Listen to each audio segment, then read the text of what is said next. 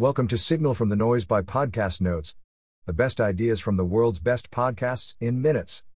Please enjoy the notes from the great inflation debate, Amazon gets spicy on Twitter, rethinking supply chains and more, E27, all in with Chamath, Jason, Sachs, and Friedberg. Intro. Chamath Palihapitiya is the CEO of Social Capital. David Sachs, at David Sachs, is the founder of Craft Ventures and co-founder of Yammer and PayPal. David Friedberg is the founder and CEO of the Production Board.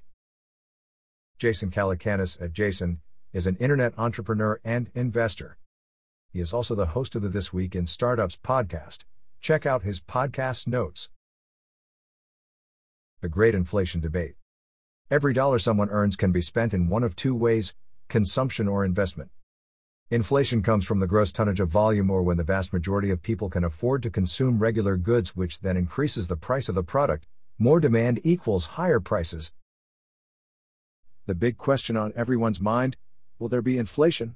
Answer: yes, but there won't be hyperinflation. The government has printed trillions of dollars. Artificial levels of consumption have been created. Overconsumption may drive up commodity prices, which may end up leading to inflation. Quote, I do think it will drive inflation. I do think it will drive commodity prices. Chamath. Although Chamath believes there will be inflation, he doesn't believe there will be hyperinflation. Quote, I don't think that it's even possible to actually have hyperinflation anymore. Chamath. David Friedberg's take: anything the government touches will lead to inflation, because when there's only one customer and no competition, you can charge whatever you want. David Sachs's PowerPoint. David calls out Chamath's tweet about how inflation helped close the inequality gap and shares his PowerPoint to disprove him. David's counterargument. A severe recession began in 1979, which led to minus 0.3% GDP growth in 1980. The unemployment rate was at 6%.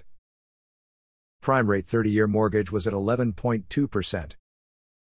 Long lines at gas pumps. Recessions and depressions shrink the inequality gap by making everyone poorer.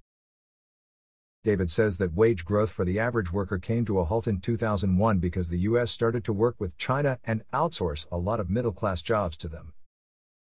David argues that although it's reported that 13.5% of Americans live in poverty if you take into account government programs and transfer payments, that number shrinks to about 2%. David also says that one economic boom came from Reagan cutting the top marginal income tax from 70% to 50% in 1981 and from Paul Volcker breaking inflation. Amazon gets spicy on Twitter and content moderation.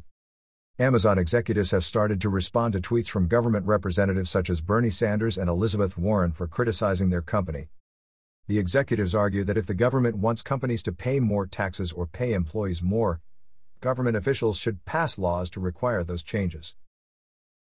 Mark Zuckerberg and Jack Dorsey recently participated in a congressional hearing to talk about content moderation and freedom of speech. Facebook currently has 30,000 content moderators. If social media companies are legally required to have content moderators, it will give established social media companies like Facebook a moat, because most up-and-coming media companies can't afford to hire so many people. Suez Canal blocked by a ship and supply chain management. The Suez Canal was blocked by a ship that weighed 200,000 metric tons and longer than the Empire State Building. On a typical day, about 100 massive ships move through the canal a day. Why is this a big deal? 10% of global trade moves through the Suez Canal. This highlights the risk of having a global supply chain. Globalization has made everything cheaper, but outsourcing production has its risks. A recent flood in a nickel mine will cause a shortage in nickel supply, and prices for nickel will increase globally. The U.S. offshored its pharmaceutical and PPE production, so when COVID happened, it lacked the resources and supplies to help people during the pandemic. Discord acquisition. Microsoft is in talks to buy Discord for $10 billion. Microsoft may have been worried about Salesforce buying Slack and bought Discord as a way to compete with them. The SaaS and cloud industry is a multi-billion-dollar industry and still growing 40 to 50% every year. Additional notes. BitCloud is a crypto social media network. The US has been doing a much better job at vaccinating people than the EU. That wraps up the notes for this episode.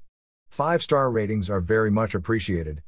Don't forget to go to podcastnotes.org and subscribe to our free newsletter. The top 10 ideas of the week. Every Monday.